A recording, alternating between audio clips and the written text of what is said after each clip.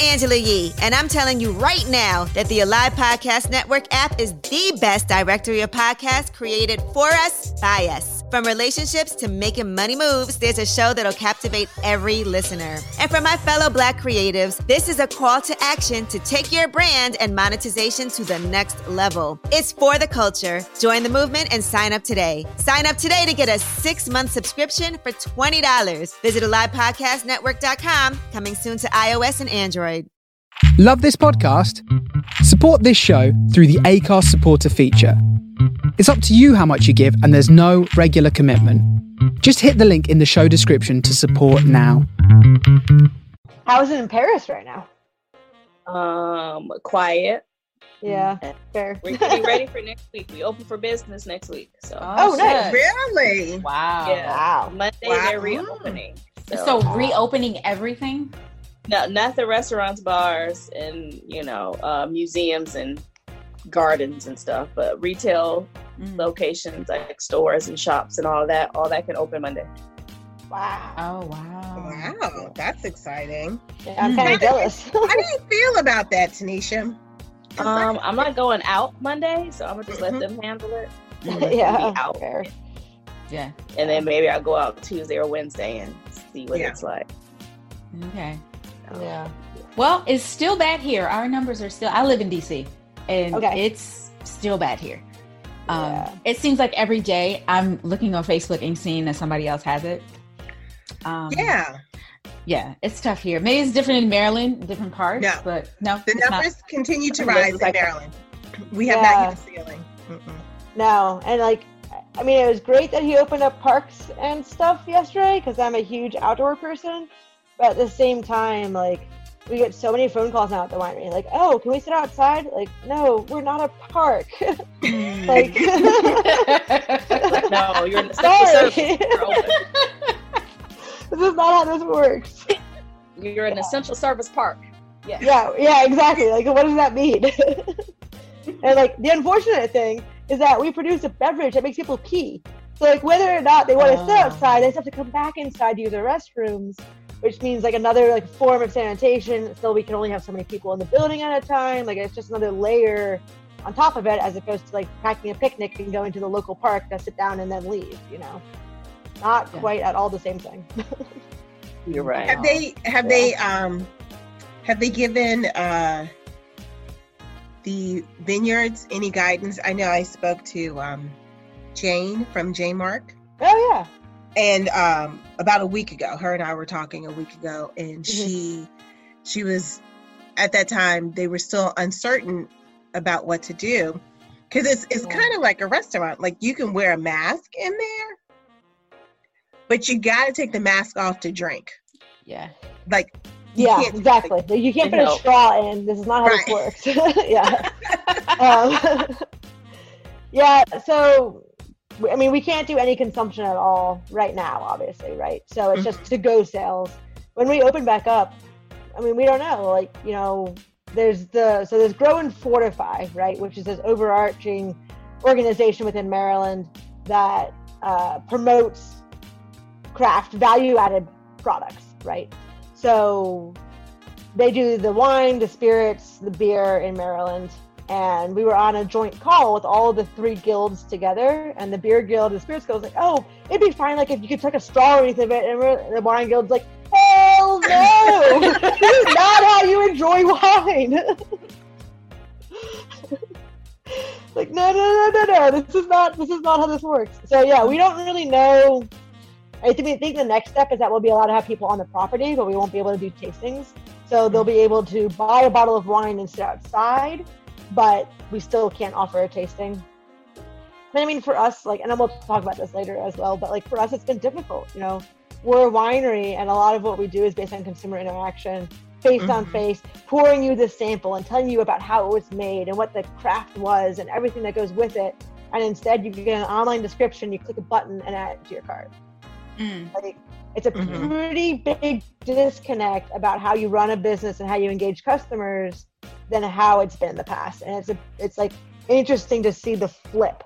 It's you've had to go through a completely different marketing business platform in order to make this happen. Yeah, it's definitely been a weird struggle. Yeah. So that was a hell of an intro. Melissa, introduce yourself to everybody. Welcome to the Swirl Suite. Sorry. Yeah, no worries. Okay. No, I love it. I'll just keep talking. I'm really good at this. All right. Well, my name is Melissa Aellen. I am the third generation winemaker at Linganore Winecellars. I guess what that means is that my grandparents started the winery about 43 years ago. And my grandfather was the winemaker until about 88, 89, when my dad took over being the winemaker. And now I've kind of taken on that role with our head winemaker, Ray Mitchum. So I don't do it all by myself. I have someone else to help me because I do a lot of other things too, if that makes sense. Yeah, so that's kind of me and what I do in a nutshell. Did you always know that you wanted to be a winemaker?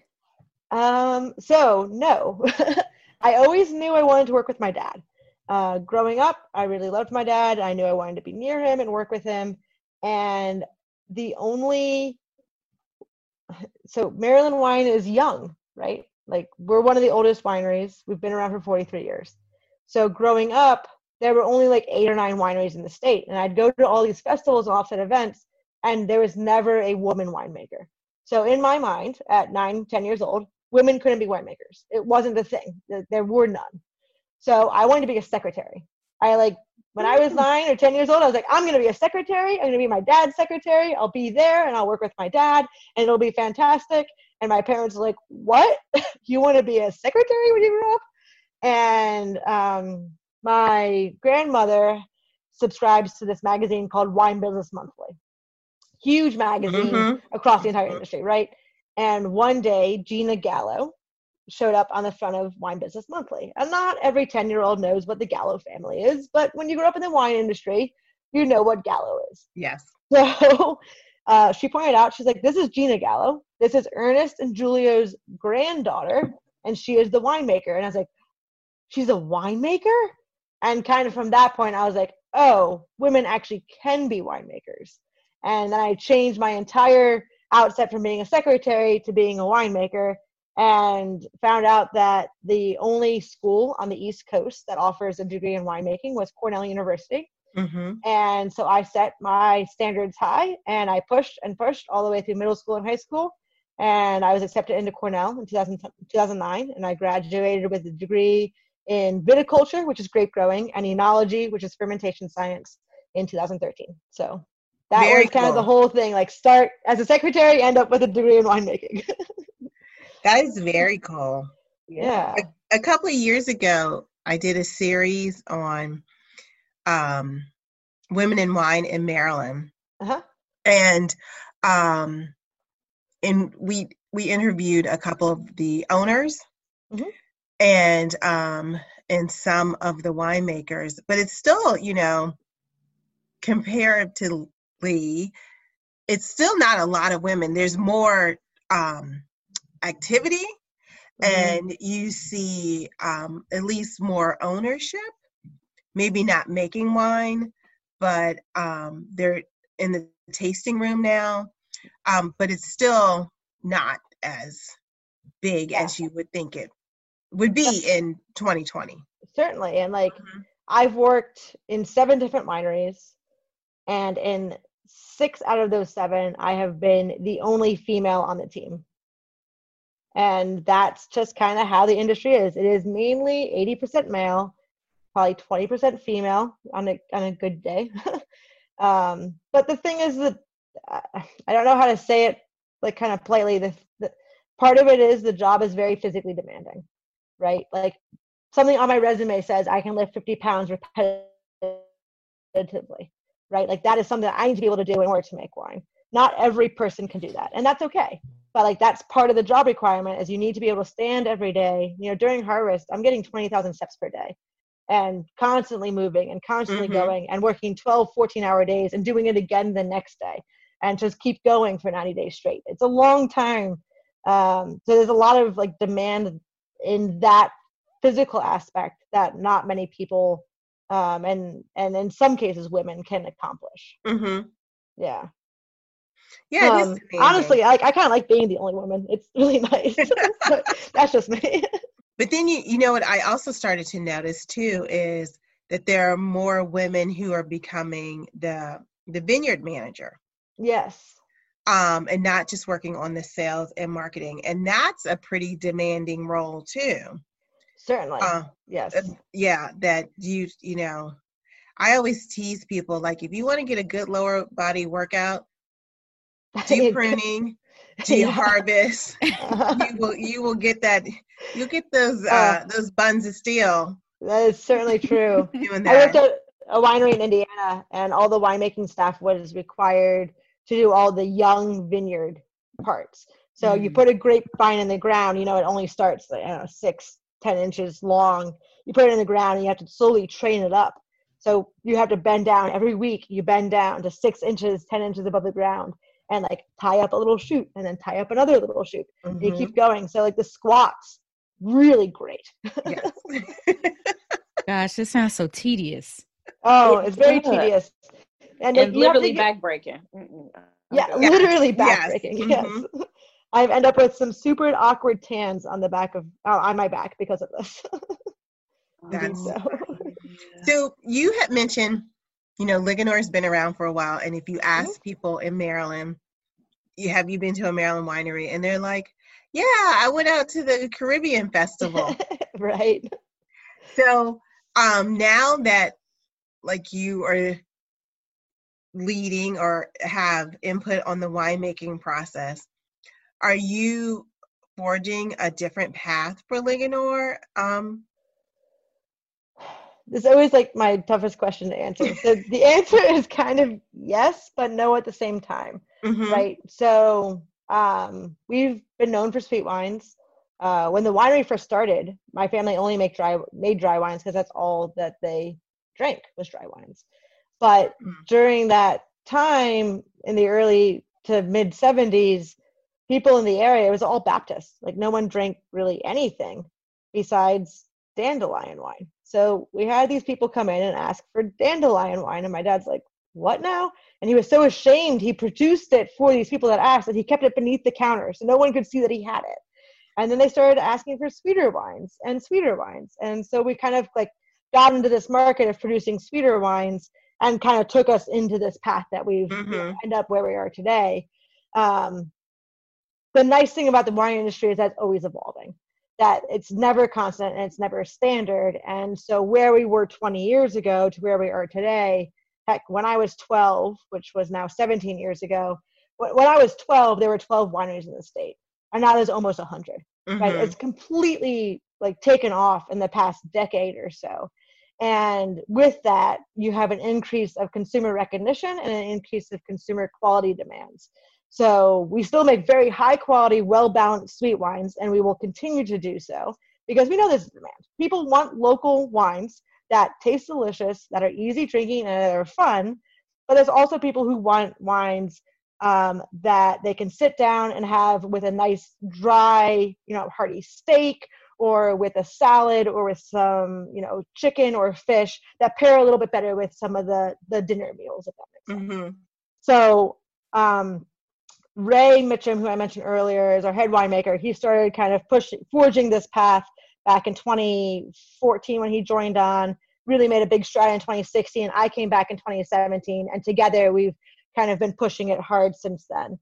We've won some fantastic awards throughout the country with competitions. We've been awarded wonderful scores from James Suckling on Albarino and Exposure and our Cabernet Franc wines we're all very proud of. So it's nice to get some recognition about those sorts of things that we're working hard to change the perception of. Yeah. Well, I like the new branding of the labels. Oh, thank you.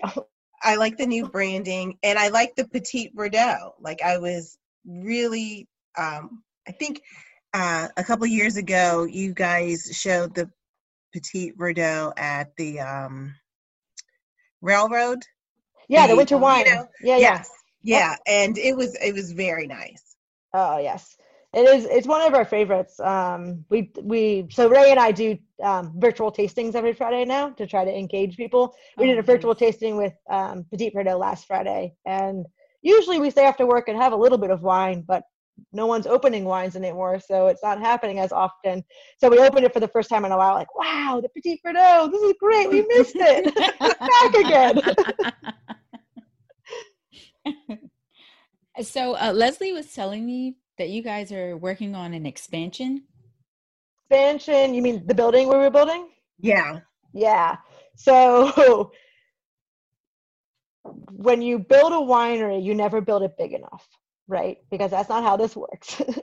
So what had happened is that we had reached a point where we could bottle enough to kind of make it through a small period of time, but not a big period of time. So that new building we were building out the back that most people saw through the last 2 years is now fully up and operational as of like a month and a half ago.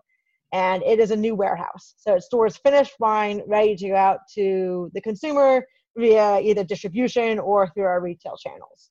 So that is just for our like warehousing, but because of that, we were able to do a lot of renovation for where our old warehouses were.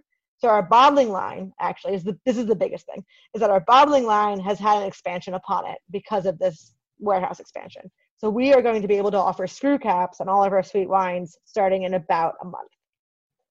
So that's great. Yes, we are very, very excited about that, especially for our festivals where we open lots and lots of bottles. It'll be a lot easier with a screw cap and take a lot of time and effort out of the entire thing. Yeah, that's really smart. Yeah. We can't wait. We've got the screw caps in, we've got the bottles in, we've got the wine ready. So we just need to get like the tech support to help us start up the line. So any day now, hopefully. Yeah. So what's actually going on in the vines right now? Oh man, so in the vines right now, well, there's several things. So we've had a really warm winter, right? You guys remember that. It didn't snow, it wasn't terrible, but it was just really warm. So on April 3rd, we saw our very first bud break, which is where that little bud kind of like bursts through the top part of the vine and releases a couple of leaves. And that's the very first part that happens. So that happened on April 3rd, which is about 15 days early. Usually it happens right between the 18th and the 20th of April. And so we were almost 2 weeks early at that point, which sounds great, right? So you have your grapes come out early, you have a longer growing season, you get more ripening, the grapes will be better, it'll be more delicious, all these things. Except then it got cold, and now we have frost. And in fact, we have 2 frost events coming up this weekend, one tomorrow night and one the night after that. So right now, all those little buds that came out almost over a month ago now have 3 or 4 leaves on them.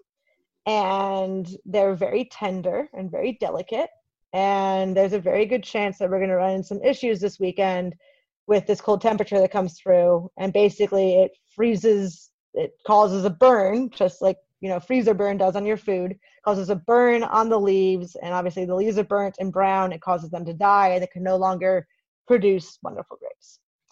So there is a good chance that many, many vineyards in the area, and not just Maryland, I'm talking, this is going all the way down to North Carolina. There's very good chance that a lot of these vineyards will see some massive frost kill that can result in some extremely negative qualities in the fact that the plant will not be able to produce what we had intended or hoped it would be able to produce. Is there anything that you can do right now to prevent some of that? Like, are you guys using like big fans or something? Fans? Do you burn fire? Do you have fire out there? Do you cover right? Okay, so that's really common in Bordeaux and Burgundy is to use fires, right? So the whole idea behind frost is that it is this layer of cold air that settles and sits. And when it sits is the issue.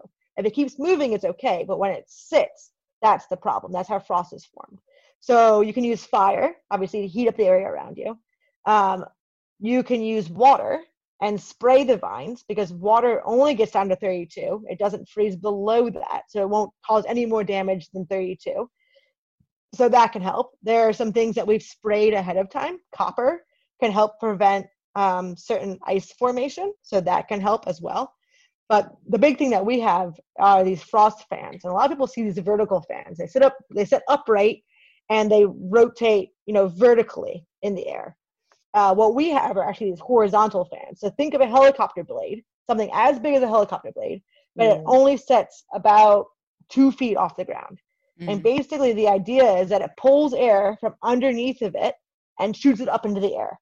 So it's like a reverse drain. It's draining the cold air and taking the cold air off the bottom of the valleys and throwing it up into the top, forcing the warm air up there back down to the bottom.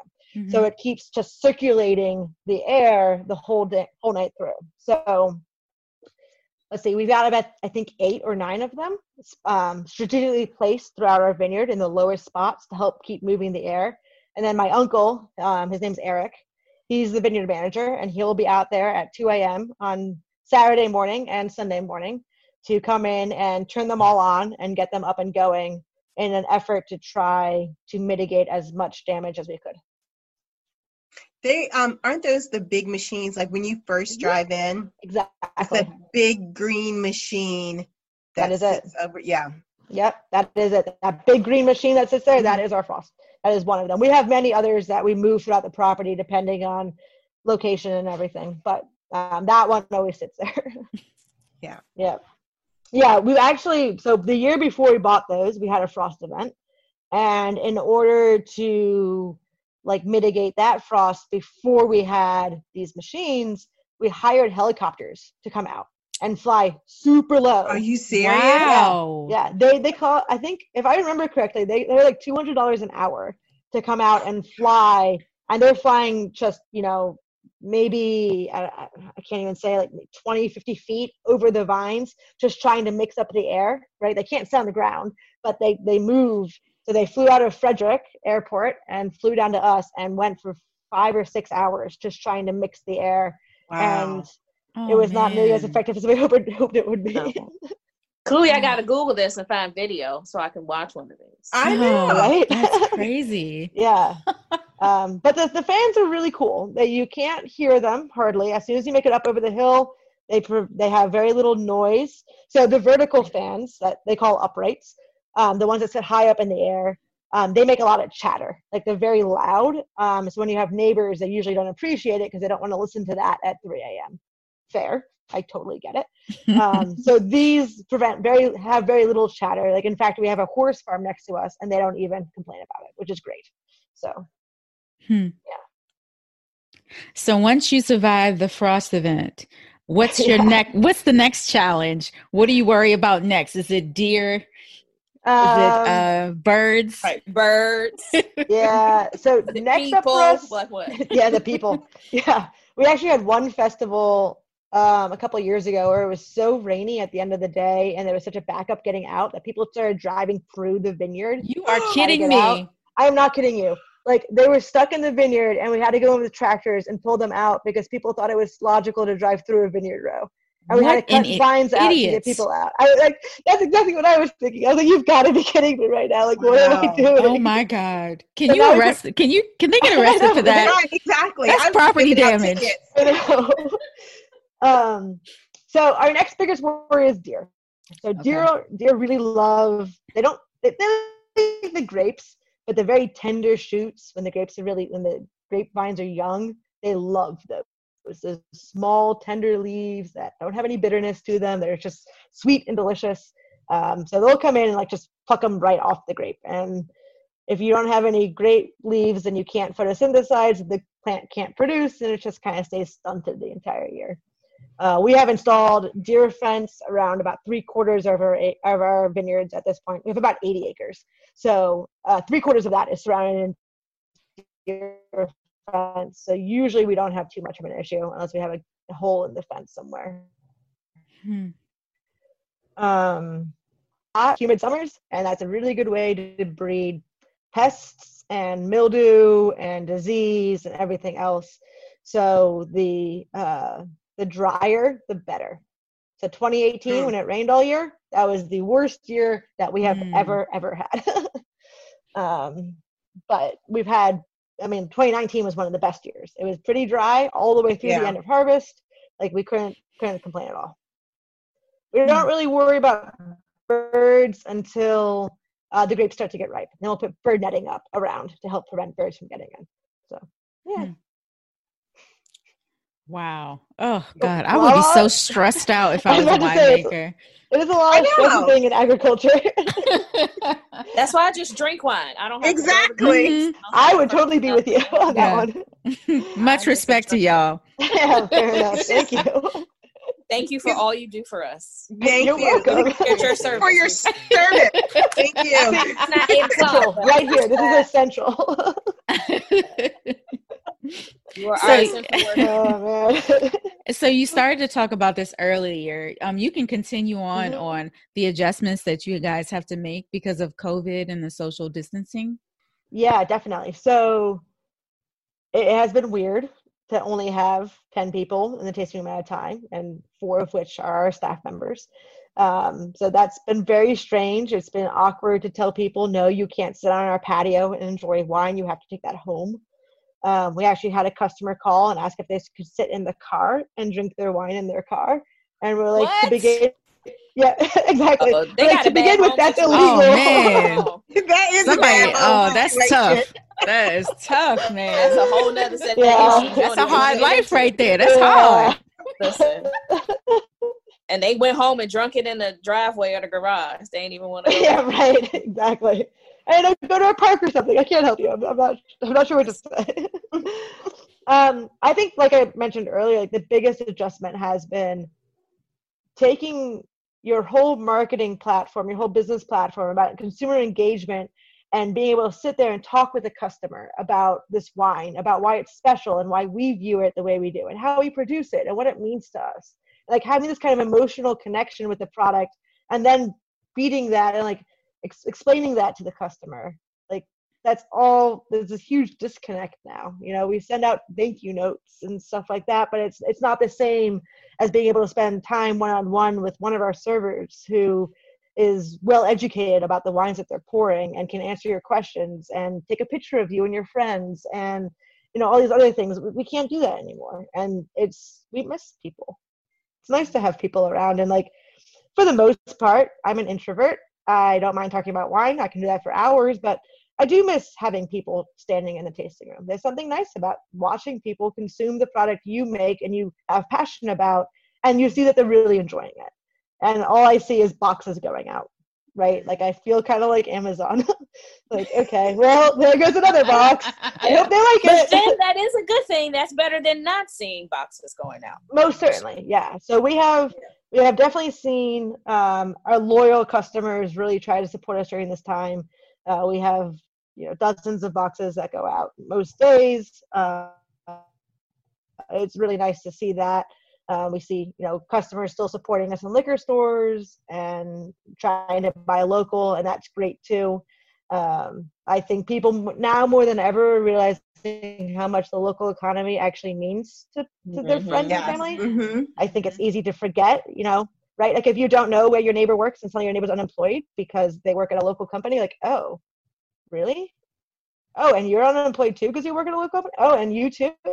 And you too? And like suddenly you realize how much of the economy and how much of their family and friends really are employed by small businesses. And I think people are definitely making an effort to try to support more small than they have before. And it's wonderful to see that as a small business, we have we're not hiring massive people from across the country. We're hiring local people that live here in Maryland that work with us every day. And we feel like we're part of their family as much as they feel like they're part of ours.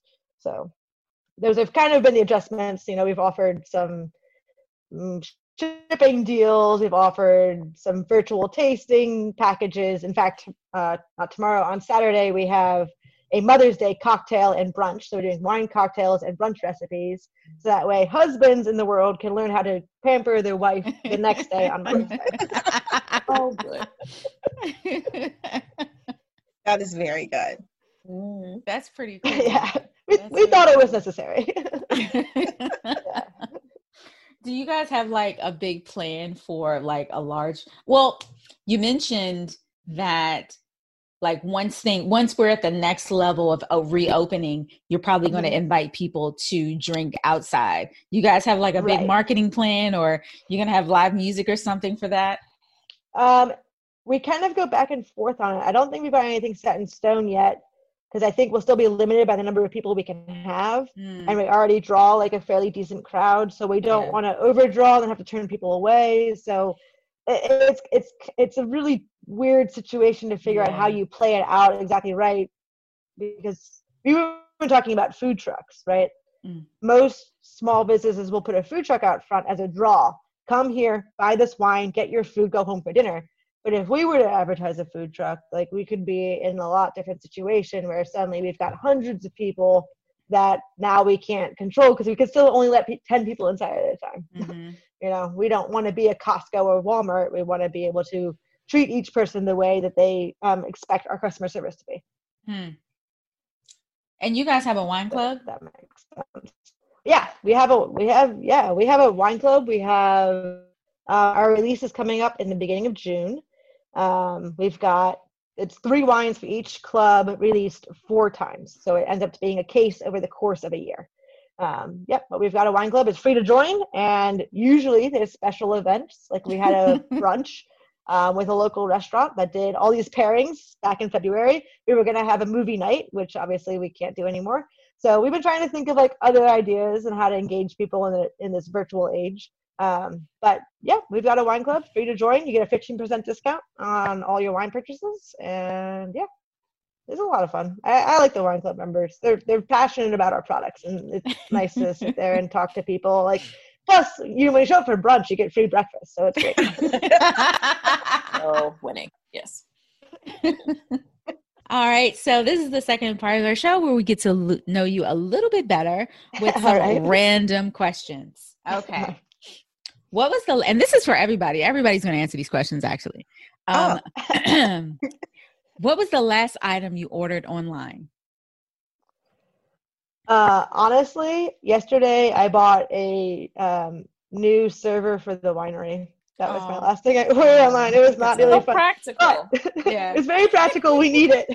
But more fun than that, I recently bought a jigger and a cocktail shaker for our cocktail class. Ooh, nice. Online via Facebook from a local store in Frederick. And she went into the store and took pictures of the items she had, called the kitchenette.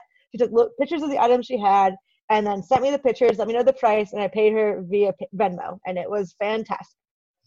So that's support local, even though you are stuck at home. I love it. Very cool. I ordered my mother flowers for Mother's Day. Hey. Nice. Yes. Mm-hmm. It's very special. Tanisha, what about you? Oh, can you even order anything? Can you receive anything? Yes, I hope so. I ordered wine. It's what I ordered online yesterday. And the day before that, I ordered some art for my walls because I'm so tired of looking at these empty white walls. So those are my last 2 purchases. Yeah. For me, I actually just ordered a few things today from Amazon. I ordered a whiteboard for my office. Mm-hmm. Nice. And just a big old digital clock that says the date, the time, and the day of the week, because I can't remember. Because it doesn't matter right now. It literally doesn't matter. Right. I think today could be Tuesday, Saturday, or Monday. Whatever. Yeah. It's any day. Okay, next question. What historical figure would you like to be? Meat or B? Which one did you say? B. B. Ooh. Oh. Jeez. I'm probably gonna say Harriet Tubman because she was not taking what? no You mess. want to be Harriet Tubman? Oh my goodness. She was shooting people and she was just freeing souls. And she was just freeing people. I mean, who doesn't want to free people? That's some hard work. I ain't got it in me. Absolutely hard work. It's like ranking up there with the winemaker. Yeah, right. Man. Ooh. That is a good question. I mean, I'll probably think about it more and later on be like, oh, I should have said this, but that was the first person that came to mind. Like somebody who just went hard for the cause. So I feel like I'd probably like to be someone like Albert Einstein or someone like that, like be able to take the brain capacity that happened back in that generation and be able to put it into kind of like our current circumstance and see how it would solve and deal with the problems that we're dealing with today. Nice. Now that is a well thought out answer. It sure is. That is. Sarita, what about you? Because I'm still thinking about mine. Okay, so I feel like I would want to be some sort of artist. Oh, is that my mic? Can y'all hear me okay?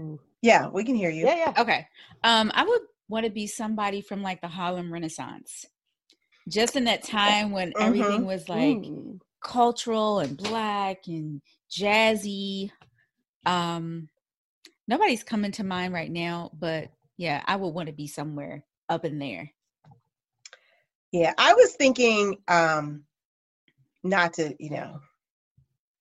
dovetail on yours, but I was thinking Billie Holiday. Oh, nice. Like, to be honest with you, they had hard lives. You know what? I am happy being a woman now. I cannot imagine.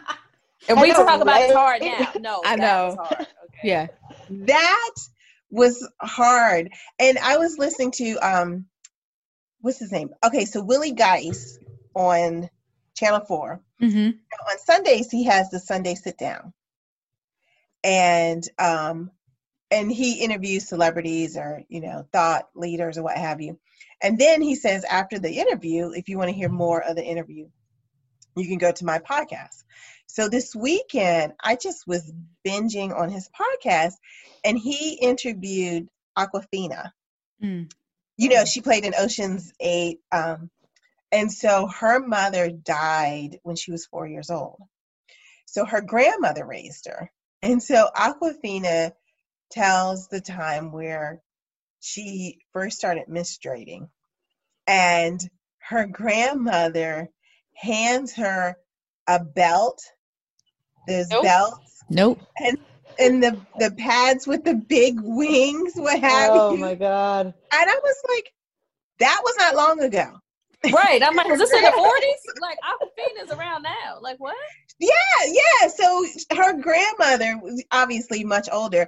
First of all, I don't even know where you can find pads that don't have any adhesive to it nowadays. But also, has her grandmother never seen a commercial? Like, there's commercials for on TV. Like of women playing tennis and like jogging, and then they show like a regular one with adhesive. What? Oh my God. So I say that to say I'm really happy being a woman now. Mm-hmm. Like all of the things that women had to deal with before us. Thank you for your service. Or maybe that's your historical figure. Whoever created those, whoever invented that is whoever invented the adhesive on them and the wings. Yes. You know what? That is revolutionary. Like people think fire, light. No, the adhesive on maxi pads. That is it right there. Right. So clearly this show is for women, in case anyone was wondering. This is the ladies' show. It's the feminine side. All right. Okay, next question. So, what snacks have you consumed the most of in the past few weeks? Chips. What kind of chips? Like just regular plain chips? Salty chips with ridges. It's this store here and I like their ridged potato chips. So I just get the store brand because they're salty and I love them. So I either eat them plain or I do sour cream with the ranch powder, the Hidden Valley Ranch packets. I have some of those. Okay. Sounds good. I make a little sour cream dip and then the sour cream ranchy dip and I dip them in that. Yeah, that's been the number one snack. That sounds good. That sounds really good. Yeah. Microwave popcorn is coming in at a close second. Yes. But since the borders aren't open and nobody can come back over here anytime soon to bring me any more, I'm trying to ration it now. Because I was like, oh, wait, I could get more. But then I'm like, no, I don't know when anybody can come. So that is. I've been making guacamole. Like, oh, girl. Like as if nobody will ever grow another avocado. I have been eating guacamole like crazy. Oh man, I have this thing for tortilla chips. I can't get enough of them. That I don't buy them for myself because if I do, I'll eat the entire bag. So my friends at work know that when I'm really stressed out, they bring me tortilla chips. but I bought my own, and I've got this weakness of eating tortilla chips and like the fanciest cheese I can get at the like local common market grocery store.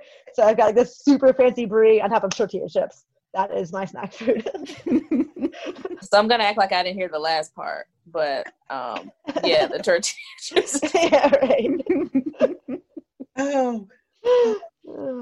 So, what are you eating? I have many problems with snacks right now. Rita probably eat something healthy. Like, I'm just snacking on granola. No, no.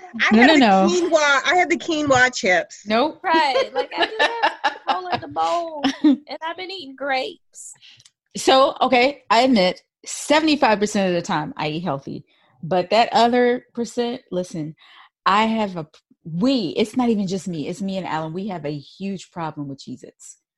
Huge. The box will come one day and be gone. Gone. Yeah. Mm-hmm. We were on we're in this like little couples group or whatever, and we had a couple Zoom, and it starts at 9:30. So just imagine you make a big picture of whatever, margaritas or whatever, and you got this box of Cheez-Its. It's gone. It's gone. Oh, that's done. Done. Margaritas make you hungry. I don't know what it is. Oh, so and also guacamole is an issue. Guacamole, and I like blue corn chips. And then lastly, for my little sweetness, guys, Trader Joe's has these ice cream sandwiches. Holy mug. They are, okay, so it's like chocolate cookies, right? And they're like tender. And then the ice cream is coffee. Come on. Oh. Come on. Oh. They don't want you to win. They want you to be addicted. But they did that. The good thing is they are really tiny. So they're like maybe like palm of your hand tiny? They're smaller like than your a palm. whole hand tiny. No, smaller than a palm. So they're small. Oh, so okay. you can eat like 5. No, you feel like it's okay. That's what I'm thinking, Tanisha. Like, then you just pop them like grapes because right. It's so small. Like the so last time, the sleeve and it's fine. The last time I went to Trader Joe's, they weren't measuring like how many people can come in yet, so there was no lines outside. That was like, I don't know, 3 or 4 weeks ago, and I bought 4 boxes. That's how we're eating one a day. It's a problem. It's a problem anyway. So times are hard right now. You gotta listen. Yeah, corn chips and coffee, and ice cream with chocolate cookies is what's doing it. Yeah. There was this video, I have to send it to you, where this woman, she's in this classroom and it's reacclimating her to the real world afterwards. She's like, you need to. So the teacher holds up a pair of pants and she goes, "These are pants." And the woman's like, "Where's the elastic?" Like, it's no drawstring. This is stupid. Right. Gosh. I think we're gonna all have that type of. Yeah. But you gotta put on jeans or like regular pants at least once a week just to make sure everything's still okay. Cause you're gonna mess around and have your feelings hurt, thinking all is well in the kingdom with them jogger pants you've been wearing. Them leggings are stretching with you, so you have to put on something from your past life. Just to make sure all is well. Oh, yes. Okay. Next question. If you could live in any TV or movie house, which one would it be? Ooh, I would want to be on the Cosby Show. Yeah, it's cute. That's a cute little. Yeah, I still would want to be. I mean, I wouldn't drink anything around him, but I would want to be on the Cosby Show. What in the world just happened? Oh my God. Mine wouldn't necessarily be a house. I like Ghost Apartment on Empire. I mean, not Empire. On Power. Ghost of Tasha's Penthouse Apartment. Sure. Yeah. Mm-hmm. Mm-hmm. Yeah. And the close second is Olivia Pope's apartment on Scandal. Okay. Oh, I got you. yeah. That's a nice one. I really like her Nice place one. looks so cozy, and I mean it was all cream and beiges, and I drink a lot of red wine, so I don't know how that will work out. But the place was super cute. Like her, it was nice. For me, the first one, surprisingly, I thought of was Mrs. Doubtfire.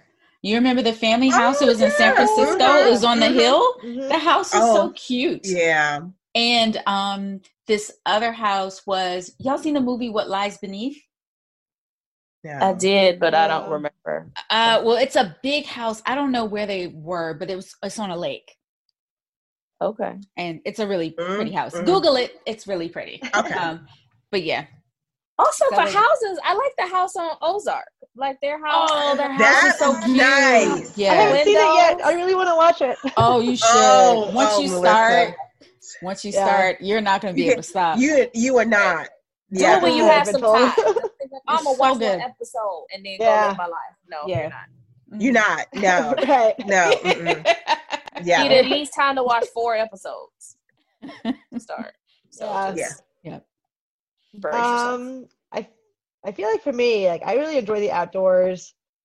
I've never really lived in a city, but if I had to pick one that's like commonly well known, I'd probably say Monica's apartment in Friends. Oh, cute! That's a fun answer. Yeah, it was super nice. Yeah. If I had to pick something else, though, I don't know if you guys have seen The OA on Netflix. It's like another. It's a sci-fi-ish kind of show. That's where you lost me.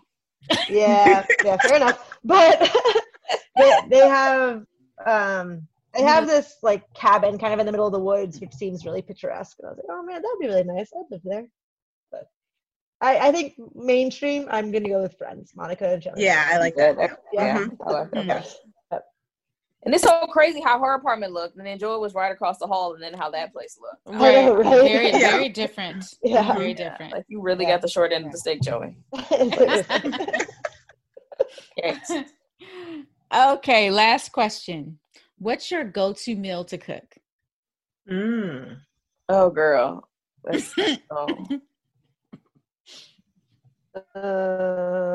When I don't want to have to think about cooking. Yeah, what's your right? That's when I order delivery. Yeah. For me, it usually happens far later than delivery is still available. So usually, recently, it's been a box of macaroni and cheese because comfort food. But I pair that with wonderfully frozen Chinese dumplings. Huh. Okay. All right, that works. Because why not? Right. I mean, why not? Why not? I make if I don't want to cook at all, a bowl of granola cereal always does the job. Really? Mm-hmm. Huh. If I don't feel like cooking, I'll just fix me some cereal. But like the go-to easy for me to do is like pan sear some chicken thighs and saute spinach. And it's done. That sounds good. Tanisha, you got one? I don't. And this is hard because I don't have a go-to. Like you don't have a go-to since you've been home? I've been cooking like different stuff, but I think my go-to since I've been home, the easiest thing is like fried rice. Throw some vegetables in the pan, shred up some meat or whatever, and then make that. That would be my go-to now, because I always have some vegetables and I always have rice. I like it. So mine is a little weird, but it's not too bad. It's some gourmet. So it's not. It's not. It's really not. It's like seared foie gras with a side of shrimp.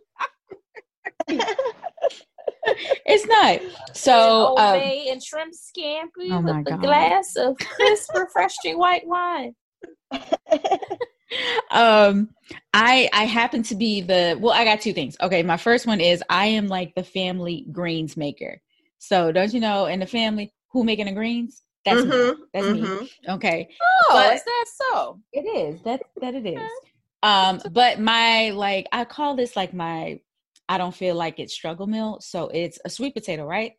And I cook it in the microwave, wrap it in saran wrap and cook it for 30 minutes on one side. Not 30 minutes, sorry. 3 minutes on one side and then 3 minutes on the other side. I was about to say, your microwave go for 30 minutes? What? And then I chop up mushrooms and I split the sweet potato open, add mushrooms, and then top it with a fried egg. That's it. Really? Yeah. It's I'm doing that this weekend. It's like sweet, savory, and like all these different textures, and like I've added kale sometimes, I've added spinach, like whatever I have in the house, but I just sort of build it together and that's it. I got it from Pinterest years ago. And you saute the mushrooms in just like butter or olive oil, like whatever. I mean, mushrooms, they're so savory. You can just whatever. Yeah. Mm-hmm. Yeah. This is true. I'm just making sure because I have to ask you. It's a question. I'll do something. Yeah, sometimes I'll do something like that in the morning, and like I'll dice the sweet potato first and throw it in the microwave with some water to like pre-cook it, and then I'll like put it in a skillet and kind of brown it, and then crack an egg over top, throw some veggies in there, call it a breakfast. There it is. It's done. Yeah. Yeah. Like sweet potato. Oh, y'all playing. I'm gonna go get some sweet potatoes. I didn't think, I was like, I'm sitting here going, I got one. That's all you need, just one. Yep. That's it. Well, those are all of our questions. Melissa, thank you so much for being on this. No problem. Yeah, thank you so much for inviting me. This is a lot of fun. Before you go, tell everybody where they can follow you and Linganore Winery. Sure. So you can find Linganore Wines on Facebook, Instagram, and Twitter, along with Linganore Wines, that's WINES, then S at the end of it.com. You can follow all of our updates for the coronavirus and everything else we've got going on. Thanks again. Excellent. Well, stay safe, and we hope you guys open soon. Yeah, we do. Yeah. Keep the people drinking. Cheers. Cheers to you guys. Cheers. Bye-bye. Bye. I'm loving it. Wait, what is it? Savannah. The Oh, banner? Savannah. Oh, yeah, I've had that. I love it. Did you drink the whole That gave bottle? me an idea. I got stuck in a wine rut and was drinking like the same 3 things. Really? Yes. And so I went to the store today and got a Chenin Blanc. So that's What 3 things were you drinking? Yeah. I was drinking a bunch of stuff from Languedoc. So like reds from Languedoc, Okay. or from the Rhone, like Côte du Rhone Village, a bunch of Minevois or Corbière. Like I was stuck in like that red wine thing. I like your rut, though. That's a hell of a rut to be in. Right, exactly. That's great. But I'm like, drinking okay, drink some rosés, drink some whites. I'm drinking sparkling Tokai. Oh, nice. Ooh. It's so good. It's really good. Leslie, there is a wine shop in Bowie that's next to the Harris Teeter in Bowie. Yes, it is. I know. That's my favorite spot now. Mm-hmm. Because I feel like it's low key. Nobody like knows about it. It's nothing but white people in there. Yeah, be all the way out there. Okay. Yeah. I went once, and I try to rack up when I go because I know I don't be out in the sticks that often. But they have an intense sparkling wine selection, and it's never anybody back there. And every time I walk out with my order, this guy's like, you found some good stuff. I said, I sure did. They do. And you can sit at the little bar and drink. Well, not now, but yeah. I've never done that before, though. And they have those machines. So you can play the lottery? No. The by the ounce machine. Oh, you're talking about Wine Tap. No, not video poker. Slot machine. That. Slot like Vegas? Vegas, right? It's like Vegas. It's fine.